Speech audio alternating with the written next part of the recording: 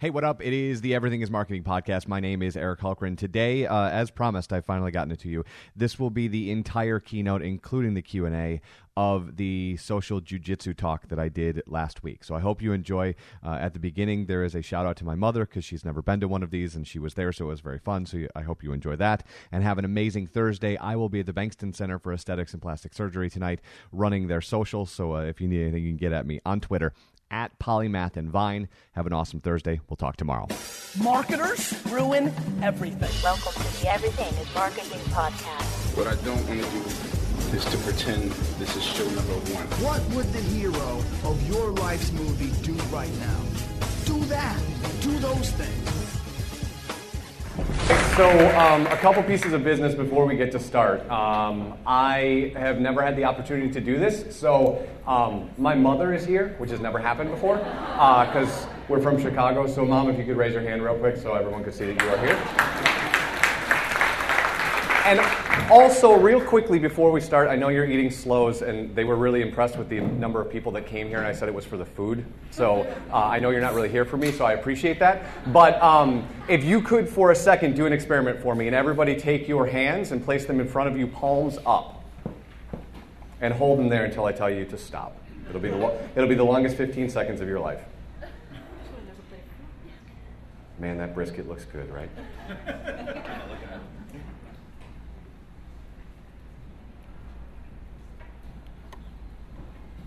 And continue eating.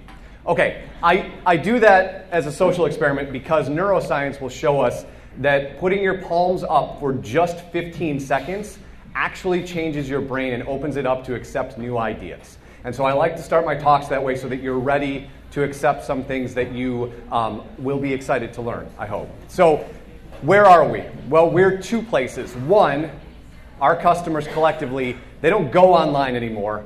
They live online. So while today your keynote says we're talking about social jiu-jitsu or social media is actually a slang term for the current state of the internet. And before we get into the nuts and bolts of what I'm going to be talking about today, which is social jiu-jitsu, I want to unpack that term a little bit. Because about 3 years ago, there was a term, social jiu-jitsu, and what it was talking about is these Svengalis that could go to networking parties and get you to talk about yourself in a way that you normally don't do in public sectors or spaces.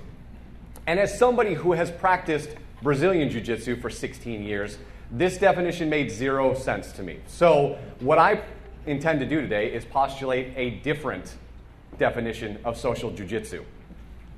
So how did I get into jiu-jitsu or social media? I got into jiu-jitsu in a very interesting way. Some of you, I know there's 4 or 5 people here, not including my mother, 4 or 5 people here that know who I am. And for those of you who don't know who I am, I worked in this town in radio for 20 years. And then I recently left to become the director of marketing at MLive.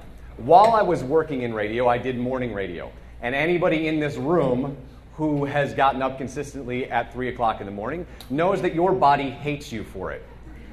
If you get up at 3 o'clock in the morning and make a steady diet of sitting on the couch, consuming gallons of Mountain Dew and eating nothing but donuts, your body really hates you for it. And I got very fat and needed to not get fat. And so I knew that running wasn't going to work for me, and I knew that going to the gym wasn't going to work for me. And I got introduced to a boxing gym here in town called Frank's Boxing Gym. And after training there for a little bit, I decided I was going to take a fight. And when I took that fight, I learned this Mike Tyson quote in the first 8 seconds of the fight. As the gentleman I was fighting broke my nose. So after that fight, I knew that boxing, as fun as I was having, was not the thing for me. I needed something that fit my body type a little bit better. And in this town, we happen to have a Royce Gracie gym. And Royce Gracie is the winner of the UFC, 3-time Hall of Famer, submission finishes in the UFC. He is the grandfather of Brazilian Jiu-Jitsu in the United States. And we were blessed to have a gym here. And I went down there and I started training and I fell instantly in love with it. And if you don't know what Brazilian Jiu-Jitsu is, essentially it's submission wrestling. And the point of it is to submit your opponent and get them to tap or give up. Essentially what all of us want to do to our competitors. We want them to tap and give up so it makes our life easier.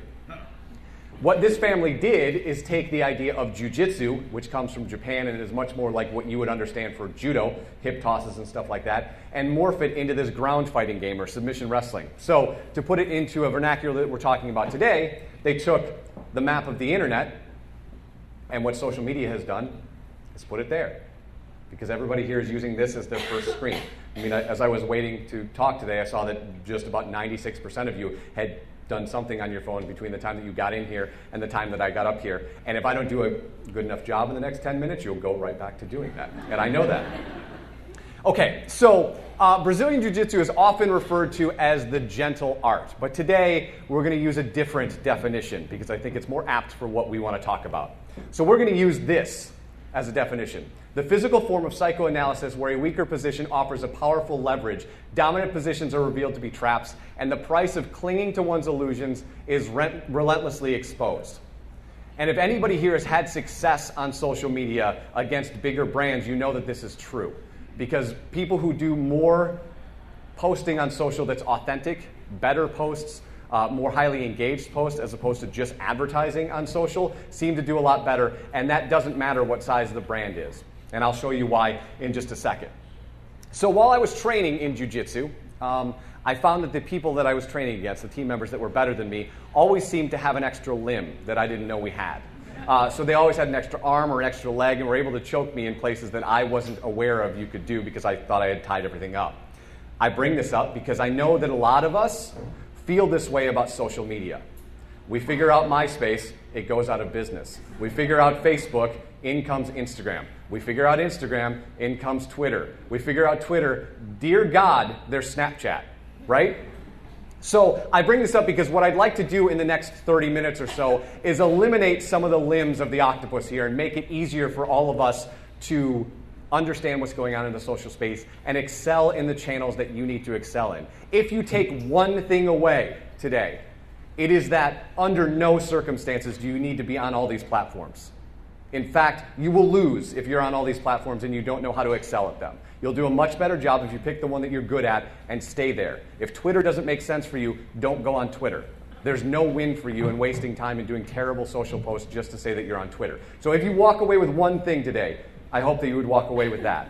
Now, if jiu-jitsu still doesn't click with you, I have brought this, which I've done this talk one other time, so I promise this wasn't on purpose, but this was actually the only match my mother ever watched. This is my first, what's called no-gi, so it essentially looks like I'm wearing shorts and a t-shirt. And in 45 seconds, I learn a whole bunch of lessons that I'm going to share with you here in a second.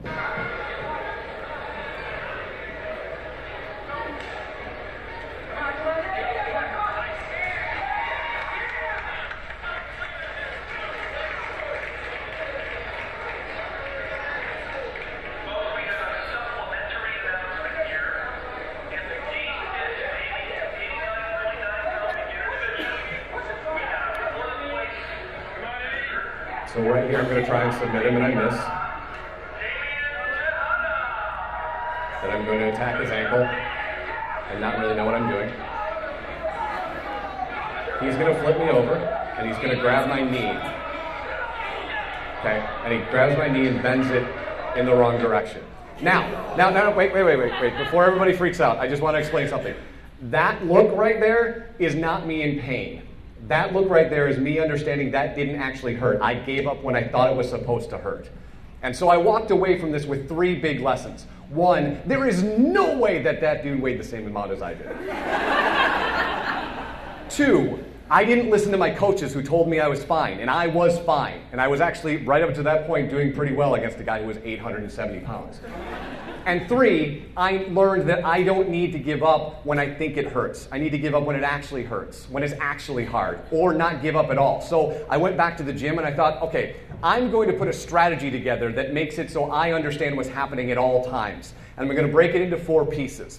And I was going to do the following. I was going to observe my opponent and see if they have any tics. Do they lean one way or the other? Do they like to be on top like that guy likes to, or do they like to be on bottom? And how can I take advantage of those things so that I can control all of their limbs, make sure it doesn't seem like they have 8 arms as opposed to 2. And once I have control of their body, I was going to trick them, deceive them, and then submit them. And so I put this in practice and practiced it over and over and over again in everything that I did. In my real life, in my jiu-jitsu life, in my professional life, I started describing to this strategy that I was going to do everything so that I was finishing the work as much as I possibly could. And the very next match that I had was a tournament.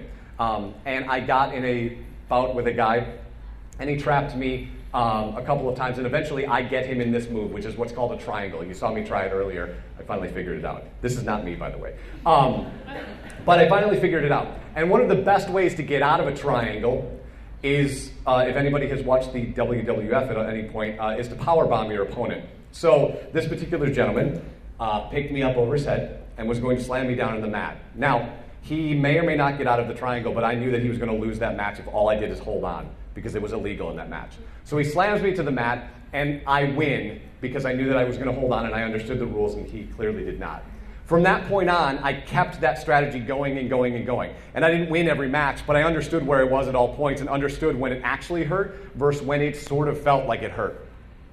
And so I bring this up because I feel that this is a perfect sequitur into where we are today, because our customers are consuming media in a much different way. To put it another way, if they wanted to watch traditional ads, there wouldn't be Netflix, there wouldn't be Hulu, there wouldn't be Sling. If they wanted to look at ads in the newspaper, they wouldn't be flipping the page or not buying the newspaper at all. If they wanted to consume radio en masse, there wouldn't be things like Pandora or Spotify or Beats. And please, tell me about your successful billboard campaign when 49% of the people on the road are doing that. Right? There's a place for mass media, but it's not the only place. We've got to create a strategy that encompasses all the places that people are. I mean, not that I would advocate this, but you'd be better off buying a Facebook ad there than a billboard. I'm just saying. So, how does an art form from 1882 that looks like men dressed in various sundries of pajamas help you win at social media?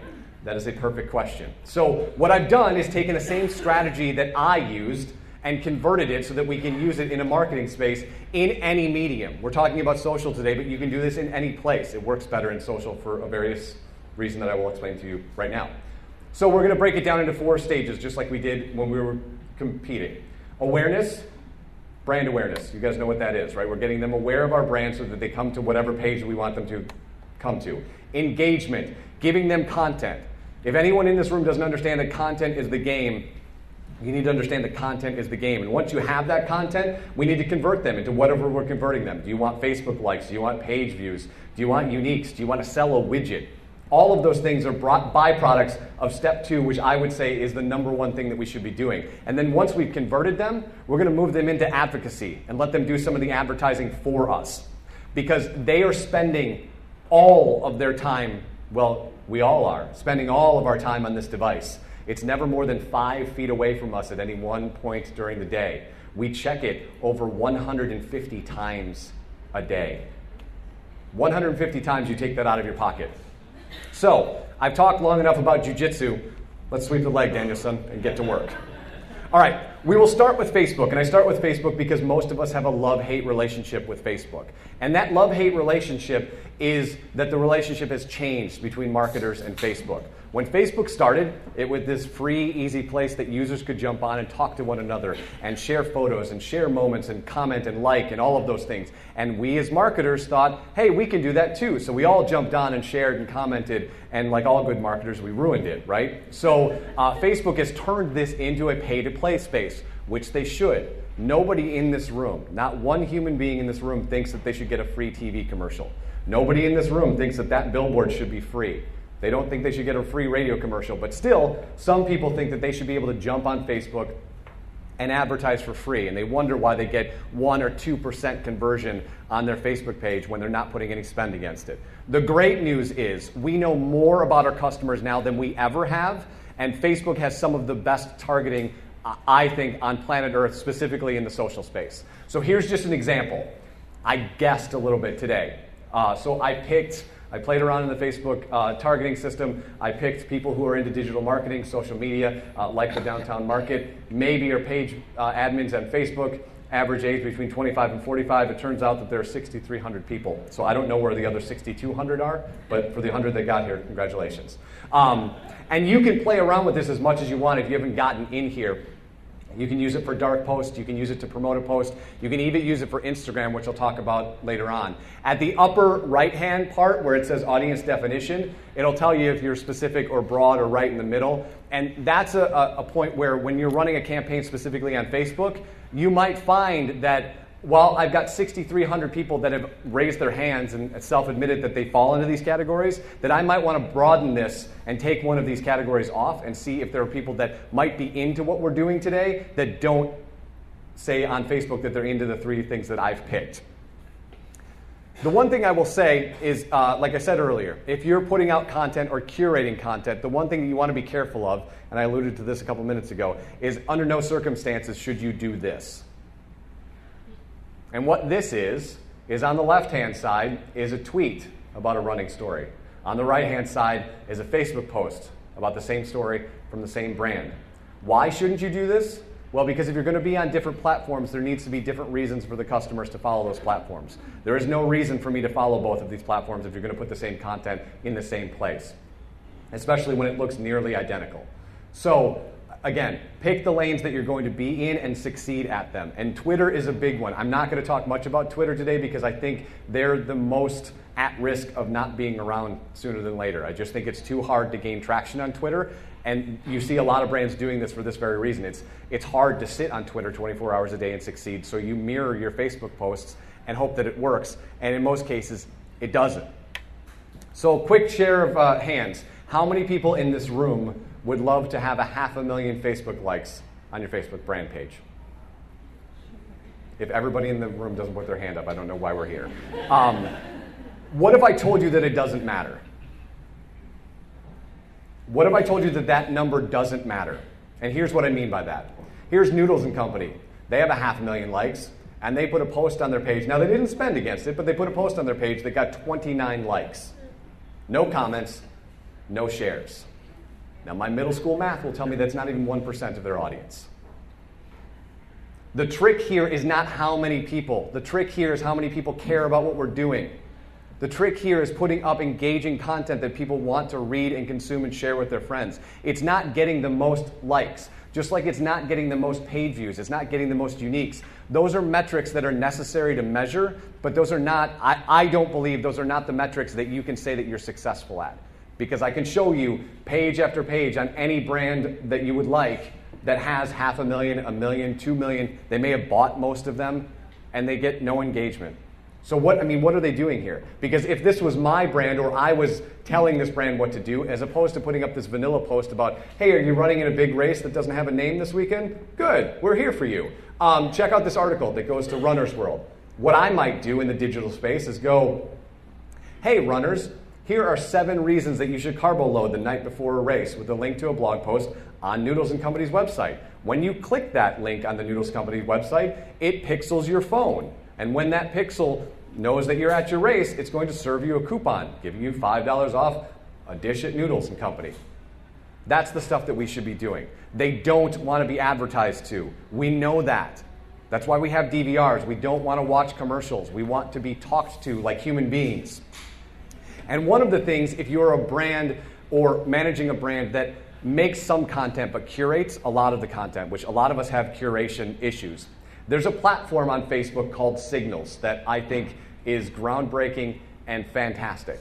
So this is what it looks like, and if you go to signals.facebook.com, you can sign up. On the left-hand side here is the trending that you will see on your right-hand side in the live version of Facebook. But some of these have not shown up in your right-hand side just yet. And they also have an emerging. So you can click on these and see what things people are starting to talk about that's going to end up in the trending. This is a great trick for organic traffic on Facebook because you essentially can inject your brand into a conversation before it hits scale. So think of it like this. It's either insider trading for curating content or it's starting the Indianapolis 500 at lap 250. The other thing that they have is you can see what people are talking about in specifics, not just the content that you're seeing here, but by person. So here is public figures that people are talking about as of yesterday. So they're talking about Alec Baldwin. They're talking about Quentin Tarantino and the New York police wanting to boycott his new movie. You can see in sports. Now, the thing to note about Signal is it doesn't tell you if it's positive or negative. So while Quentin Tarantino is up and is 36% of the total conversation about actors, it doesn't tell you if it's positive or negative. You kind of have to click on the name and you'll see what people are saying. Sports teams. And And then you can break that down into quarterbacks. Major League Baseball is up there, and they've got a couple other things. So Signal is a great thing for curating content. And if you haven't had a second to jump in and play around with it, I would highly suggest doing it, because I have seen a 100% increase in my engagement organically by using this platform. Now, a word of note, it takes some timing, right? So if you don't have time to sit on it, you might not have time to succeed at it. So this is something that I try and do once a week, where I set aside some time and catch a conversation that I find interesting that I can interject myself into. So now that we know some new things that we should put on Facebook and how we can curate content, we got to figure out how we're going to talk to our audience on Facebook. What sort of ways are we going to advertise to them?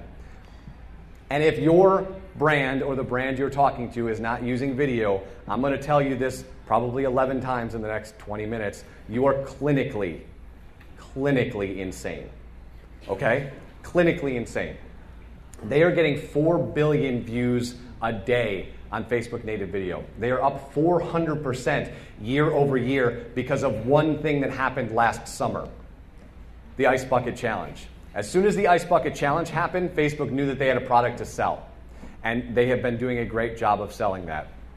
And we're seeing Facebook video perform 30 or 40 times better than all of the other campaigns that we're paying against, that we're increasing in some way, shape, or form, regardless of dollar amount. So 20 to 30% better engagement on video than we are spending against post, doing dark posts, or anything of that regard.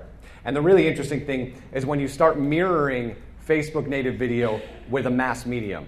If you take TV and you put it in Facebook native video, you're getting engagement that any brand would be excited about. So if you've got a commercial that's interesting content, some people put out really great commercials. Think about the Super Bowl, right? And there's some really cool stuff happening here in town. If you've got that, or a piece of content that you put on television, you were on 8 West, you were on Take 5 or whatever My Michigan or whatever they call it today. You were on TV in some way, shape, or form, and you put that on Facebook in native video and put a spend against it, you're seeing a 47% increase in ad recall after 3 seconds, a 74% increase in 10 seconds, 32% brand awareness, 44% purchase intent in 3 seconds. And if you boil it down to millennials, most of those numbers double. And the thing about the Facebook ad campaign when you're dealing with native video, you can pay a premium to make sure that it doesn't count against your cost per acquisition for 10 seconds. So if you want to make sure that they're watching the content and for 10 seconds, you can pay to do that. And I just think these stats are remarkable. And the amount of money that Facebook has made this year, they've made $17 billion, I believe, in advertising with brands jumping on board, and that's going to triple by 2017. This is a platform that if you're not spending money on, you should play around with it. And I'm not talking thousands of dollars. I'm talking $20, $100. I haven't spent more than $100 on a campaign that we've done, and the numbers that we're seeing are insane. And so if you've got a client that wants to spend more than $100, there's some huge wins on Facebook.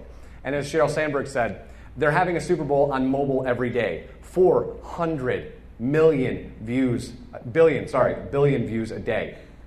That's an insane number and something that we should all be jumping into. The other thing that happened 2 weeks ago is Facebook was talking about the dislike button. The dislike button was coming. Now, it's currently being beta tested in Spain and I think Japan, and it looks like this if you haven't seen it. It's not a dislike button, it's a series of emojis. Like, love, haha, yay, wow, sad, angry. And most marketers look at this and you have one of two reactions. Oh no, here come the emojis. Or you go, this is interesting. And why is this interesting? Well, now instead of just like, just comment, and just share, now I actually know, or know more than I did 5 minutes ago, exactly why they're interacting with it, right? So we'll take a real life example from Spain. Here's John Oliver talking about pumpkin spice. You've got a whole bunch of shares, a bunch of ha-has, 3 likes, 2 loves, 1 angry, which is clearly a college girl that you hate pumpkin spice latte, and 1.1 thousand shares. So you can now see and start to glean some information from your customer about exactly why they interact with the piece of content that you put up. And prior to this, you only had 3 choices. And the 3 choices were like, which we might call a slacktivist interaction. They just clicked like and didn't do anything. Comment, right now they actually want to talk about it or tag their friends in it. Or the big one, which was share. And then you add to this why they're doing those things, and you can begin to understand what sort of content they actually want to consume and how they want to consume it. We'll move on to Instagram. And as Jimmy Iovine said, if you asked a millennial to pick between music or Instagram, they're going to pick Instagram. And it is the one thing, if you haven't started on Instagram or have brands that haven't started on Instagram, it's the one that I would say you should jump on. Because there are lots of things happening on Instagram. There are, I believe, somewhere in the neighborhood of 5.5 million photos uploaded a day. And of those photos that are uploaded today, there's close to 2 billion interactions with them. Now, what does that mean? Okay, well, in English, it means you may have less followers on Instagram than you do on Facebook, but they're consuming more content on Instagram. And while most people think it's just food porn, there's a lot more things happening on Instagram. And as I said earlier, the targeting that I showed you from Facebook is available on Instagram. How you do it is a little wonky if you haven't tried it. You actually have to go to the Facebook Ad Manager and merge your Instagram account with the Facebook Ad Manager, and then you can begin to run ads for whatever brands that you're an admin over. And you get the same targeting. You can do the same sort of dark posts. So dark posts, if you don't know, are posts on Facebook that show up in the news feed but don't show up on the brand page. So same thing with Instagram. They would show up in the actual feed but don't show up on the profile when people go to click back to them. So it's a way for you to keep your ads in the news feed without your profile looking like it's nothing but ads. This is one of my favorite stories of what's currently going on Instagram. This is Reebok's account. Now, Reebok 4 years ago had 600 social media accounts, and they sucked at every one of them. So what they did is they got together and they thought, okay, well, we need to figure out how to win in social because lots of people are doing it. The fitness world is exploding. Lots of people are talking about wearables and running and getting in better shape and understanding the food that we consume. So we need to be a part of that because we're athletic wear. So they thought, we're going to go to Instagram predominantly. We're not going to pay to play. We want to play around in the organic space. So that's what they did. And they saw an 8,000% increase in 18 months. They had 2,000 Instagram followers a year and a half ago.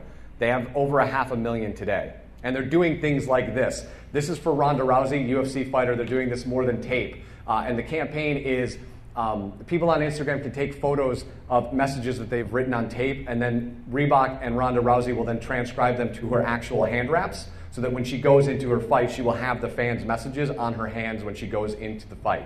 So when we talk about engagement, it doesn't get much better than that. And Ronda Rousey is a great example. They got the 500,000 followers before the Ronda Rousey campaign. And Ronda Rousey, if you don't know who she is, she's the first female champion in the UFC. That's not the interesting part. The interesting part is she fought in August, and on the Saturday night that she fought to the Sunday night, the next Sunday night, she got 1.4 million new Instagram followers. So she is hot fire in the branding world, and Reebok is jumping on it. Here's a couple other places where you're seeing interesting ads happening on, again, you can see Reebok, huge win since January 1st, Nike another one, but Nike has been doing some successful stuff in social, but I show you the Reebok one because it was a drastic change from 18 months ago, and it's bears some fruit for them. Okay, so in the sponsored space, I'm seeing some really interesting ads, and I think these are great ways to tell a story that doesn't feel like an ad. On the left, you've got Verizon. When better matters. So will you marry me? She doesn't have service, so she can't say yes, so he moves on, or whatever happens next. I absolutely love this one, and I know it's light in here, so it's a little hard to see, but it is a girl sitting on the ground playing with the Surface Book, and on the ground is covered in paint, and there are paints behind her. And one of the things that I like about Instagram is the ability to tell a story in a single image. You can do more images, but some brands are doing some really fantastic stuff in single images. And I think for as much guff as Microsoft gets in the Apple-Microsoft universe, this is a great ad campaign that really speaks to the creative and shows what this book could do if you picked it up. I believe it was yesterday, right? Or is it today? Today, I think. Here are two others. On the left, this is Dwayne "The Rock" Johnson. He has, if you want to read the text, you can, but I'll break it down for you. He put up a 15-second trailer for a TV commercial. Let me say that again. The Rock put up a 15-second trailer for a TV commercial. So when we talk about mass media, and lots of people like to talk about the death of all these mass medias, and it's not a death, it's just a disruption. It's a change in the way that we consume it. This is a change. The Rock got 145,000 likes for a trailer for a TV commercial.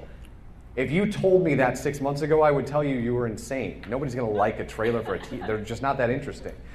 But here he is doing it. On the right, this is Gary Vaynerchuk's company called Wine Deals. And what they do, and I bring this up because while it only has 40 likes, they're dealing in the engagement game. So what they're doing is selling discount wine on Instagram only. So in the wine world, if those 40 likes turned into 40 bottles of wine, or better yet, 40 cases of wine, they don't need 145,000 likes. You don't need 145,000 likes. You need people that are buying stuff with compelling content. These two. Starbucks is another great one. If you're looking for visual imagery and a way to tell a story, they are, in my mind, the best in the coffee world and probably one of the best brands to be able to know what their brand is and tell the story in a single image. I mean, there's no ad here, guys. This is why Morning exists. Aside from their logo at the top, there isn't really even branding inside the image. I put the other one up because it's Voltron. I mean, come on. No, I put the other one up because there's some interesting stuff happening in Facebook and Instagram. You cannot see it here because I couldn't get all 121 comments, but you can see it in the Ronda Rousey post. All 121 comments of Voltron are this, guys. It's users tagging other users.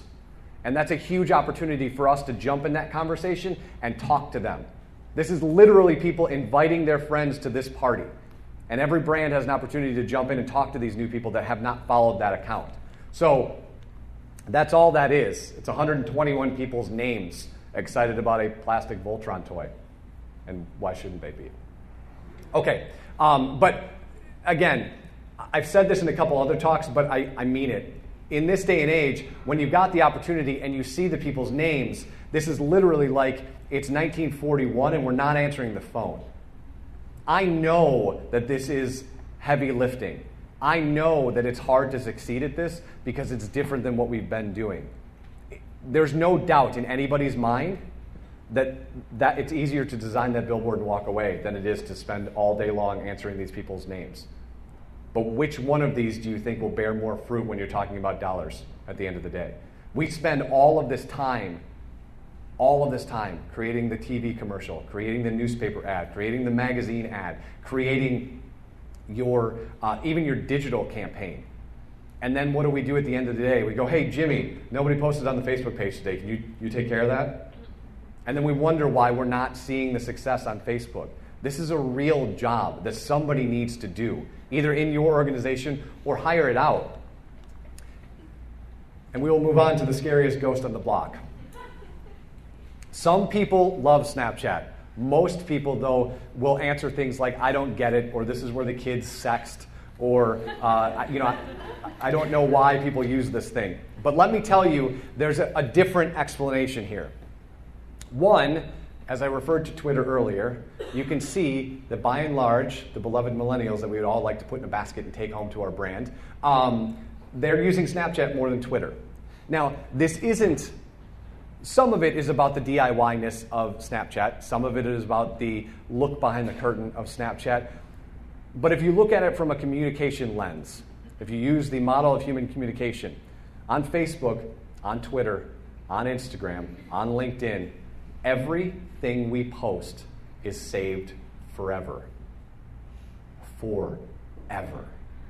Right? And if any of us have kids and we're putting our kids on there, theirs is saved forever too. And they don't even have a voice in that. Right? So these posts on Facebook and Instagram and Twitter follow you around to first dates. They follow you around to depositions. Not that I would know. They follow you around to job interviews, right? So some of the allure of Snapchat, and literally right before I started talking, the woman I know that works for the University of Michigan as their social media manager, started a campaign on Yik Yak with the University of Michigan. So some of the allure here, guys, is the ephemerality, the idea that it's here and then it's gone. They can have a conversation with their friends and it's gone. They are recording this talk, but let's say they didn't. When I'm done talking, you got what you got out of this. When you're done having lunch with your friends, you got what you got out of that conversation, and then it's done. People like that. They don't want everything in their life recorded. So that's where they're flocking to Snapchat. 100 million active users. Active being the key term. There are a lot more users on the platform, but 100 million active users. 2/3 of them are creating content every single day. To put that in perspective, it's 9,000 photos a second. To put that in perspective, if you had 10 years to do nothing but look at snaps, you wouldn't be able to consume all the snaps that have happened between the time I started talking and right now. There's a lot of stuff happening on Snapchat. Now, if you haven't played around with Snapchat, we'll go through some of the slides, right? So this is what your user ID looks like. I'm actually using this a lot more for business. And before you laugh at me, let me explain. I'm using this a lot more for business than I thought I would, because I just hate having to remember to carry around business cards. I just never remember to do this. I do this though, and if somebody snaps a photo of that image, they have all my contact information. And I think that's a really interesting way to start to do business. And you can send messages via Snapchat. You can obviously send snaps via Snapchat. But the ability to connect with one another, and I know LinkedIn had a product that was like this that didn't really work out, but I find that this one's working a lot better for me. If you haven't seen what the platform looks like, so you've got at the top this platform called Discover. This is their publishing arm. And it is the culmination of everything mass media. So there's long form written content, there's videos, there's short form, there's quizzes, there's did you knows, whatever sort of content that you would put up as a publisher, it's there to consume. It's up for 24 hours and then it's gone. You can see Cosmo at the top. They have reported that on a daily basis, they get 3 million people checking out their Discover platform. I promise you on a daily basis, there are not 3 million people that buy that magazine. I promise you that. So below are the people that I'm following. The live story is in the middle. You can see it in a different view. Discover started as its own page. It still is its own page, but they found that extra swipe kept people from discovering it, so they moved it back. One of the brands that isn't doing such a great job on Snapchat will likely be removed probably by the end of the year is the Food Network, because they're just not understanding the way to use the platform. And that's a really important thing when you're using these social mediums, is that you understand how to use the platform. People aren't going to Snapchat. If you're a Food Network fan, you'll understand this joke. If not, I apologize. It'll be over in 3 seconds. People aren't going to the Food Network to watch Ina Gardner cook. That's just not why they're going to Snapchat. You've got to do something a little bit more ingenious. This is Kanye West. And if you watch MTV or you watch the Video Music Awards this year, you know that Kanye West announced that he's running for president in 2020. Don't everyone get excited all at once.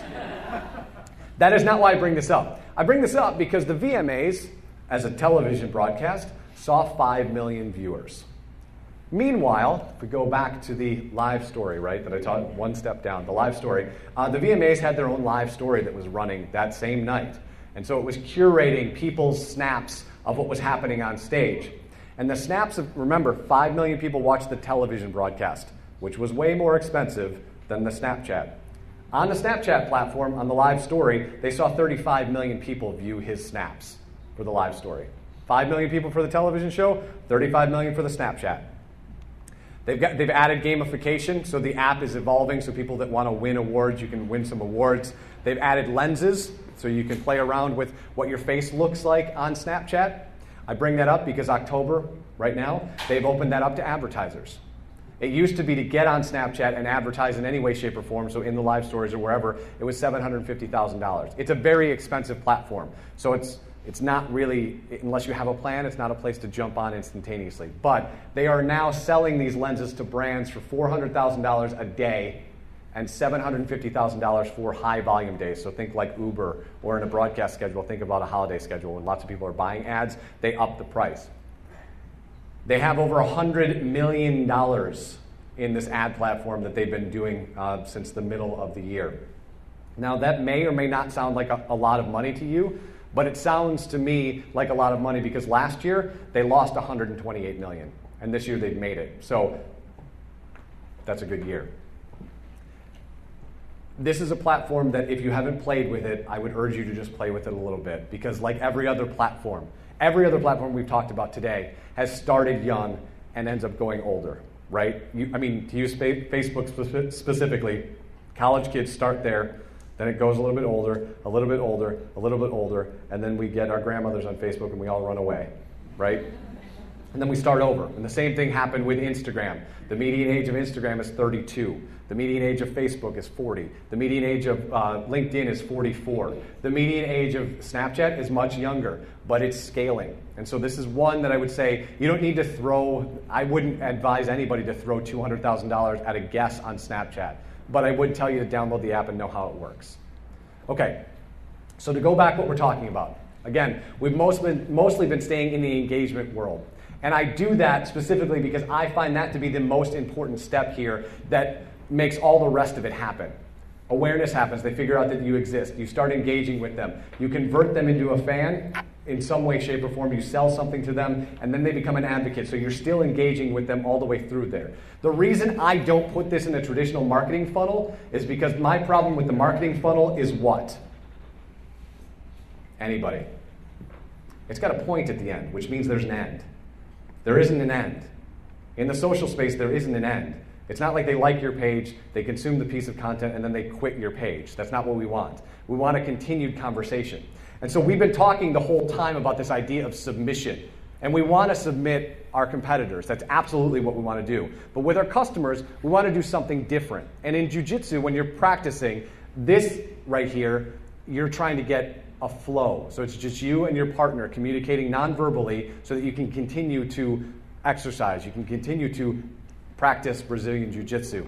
It's the same with neurology. Neuroscience will tell you that flow is that moment where you and another human being are having this seminal moment where you are just in sync with one another and having a great conversation. And that's what we want to do on our brands. We want to do this as many times as we possibly can. So while we're trying to submit our competitors, we want to create this flow with our customers. Because like I said earlier, they check their phones 150 times a day. 150 times a day. How many of those times are they going to check you out? Because if they're not checking you out 150 times a day or any of those times a day, they're checking something else out. Right? Every single person in here, there's over 100 people in this room. Every single one of you checked something different when you came in here. I don't know what any of that content is, but every single one of you has a place that you went on your phone, and you're going to do it another 149 times. It's our job to get in those places. Google calls it micro moments. And if you haven't had a chance to sign up for Think with Google, it's a great learning series where they talk about what's happening in the mobile space and how you can intercept them in these micro moments. And the idea being that people go throughout their entire day doing large things, going to lunch, driving to work, picking up the kids, dropping off the dry cleaning. And in between all of those moments, they do a lot of things that they don't realize that they're doing.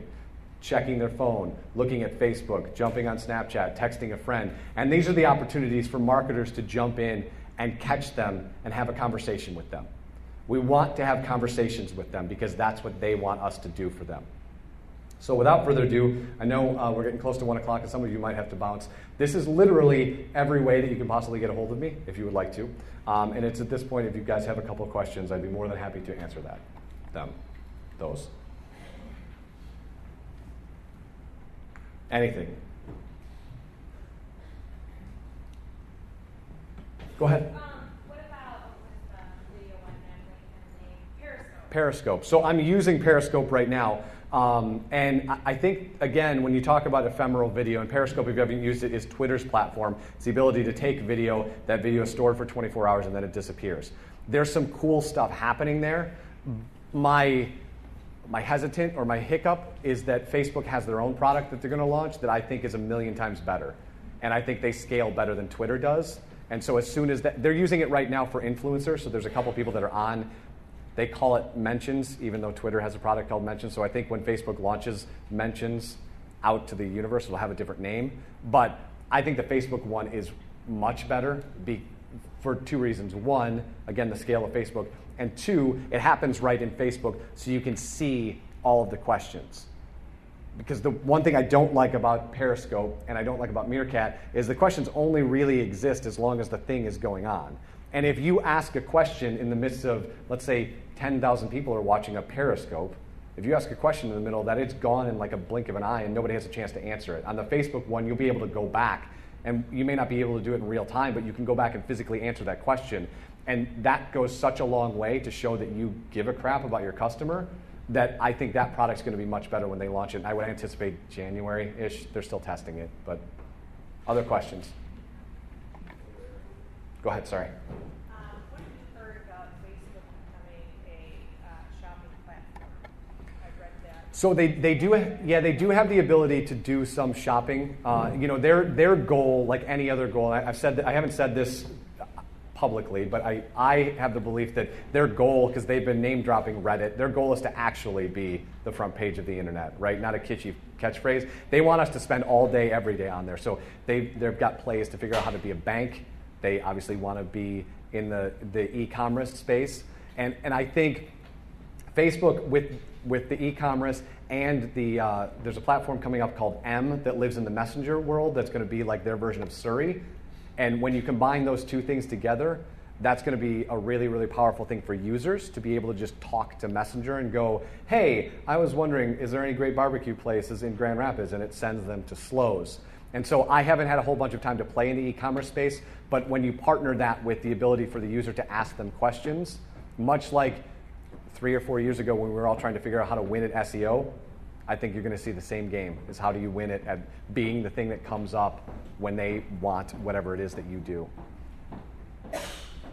Other questions? Go ahead. You say you're not a huge fan of Twitter. Can you elaborate a little? Yes, so let me step back a little bit. I love Twitter, personally.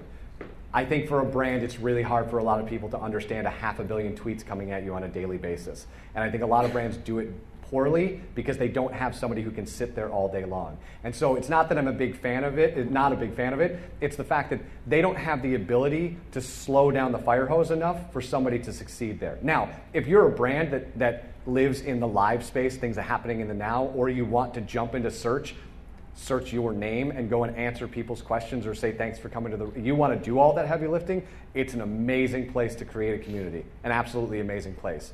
But if you're a donut shop down the hall that has 3 employees, you're going to hate having to do Twitter every day. It's going to drive you crazy.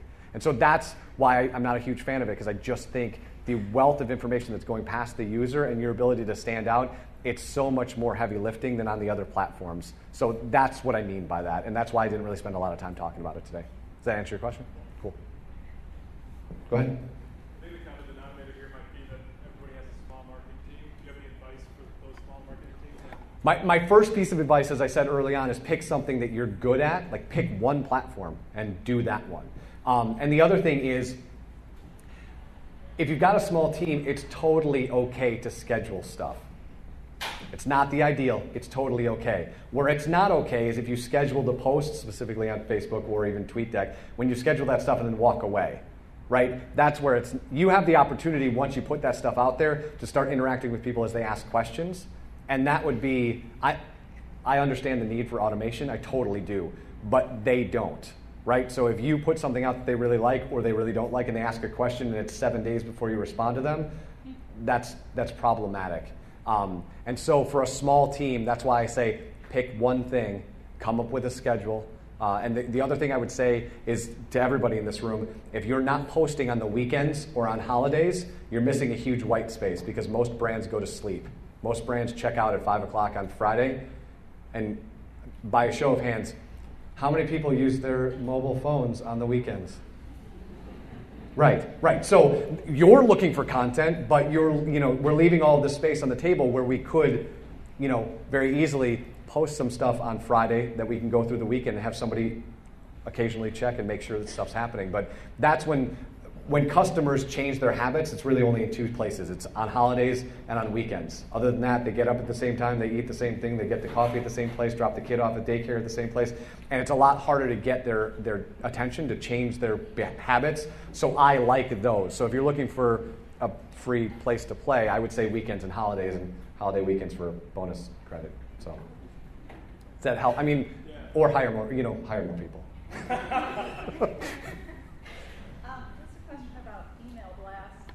Integrating that in these messages.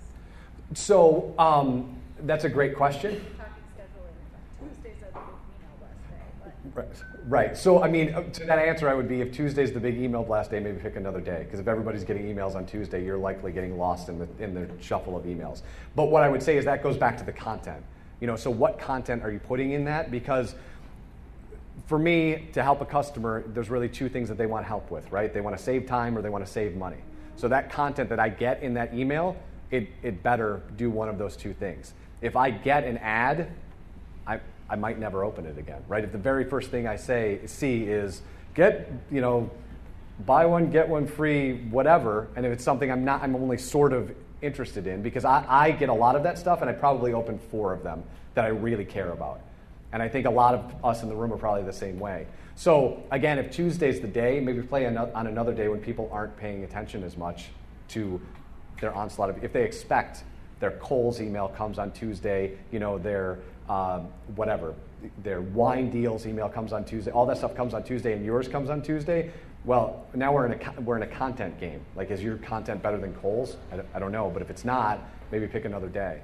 So I don't know if that necessarily answers your questions on how that works, but I have no problem with scheduling email blasts, and I certainly have no problem with email because I think it's a way to reach a customer. You just have to go all in on making sure that content matters to them, not to us, right? Because they've got to open it, right? We all have a boss that thinks it should all be ads and logos and logos and ads and logos, and they want to sell it to a third party. Your fans aren't going to open that, right? We got to do the content that they care about so that they open it, so that they come back and they become an advocate. Is that helpful? Okay. Other questions? You guys have been awesome. Have a great day.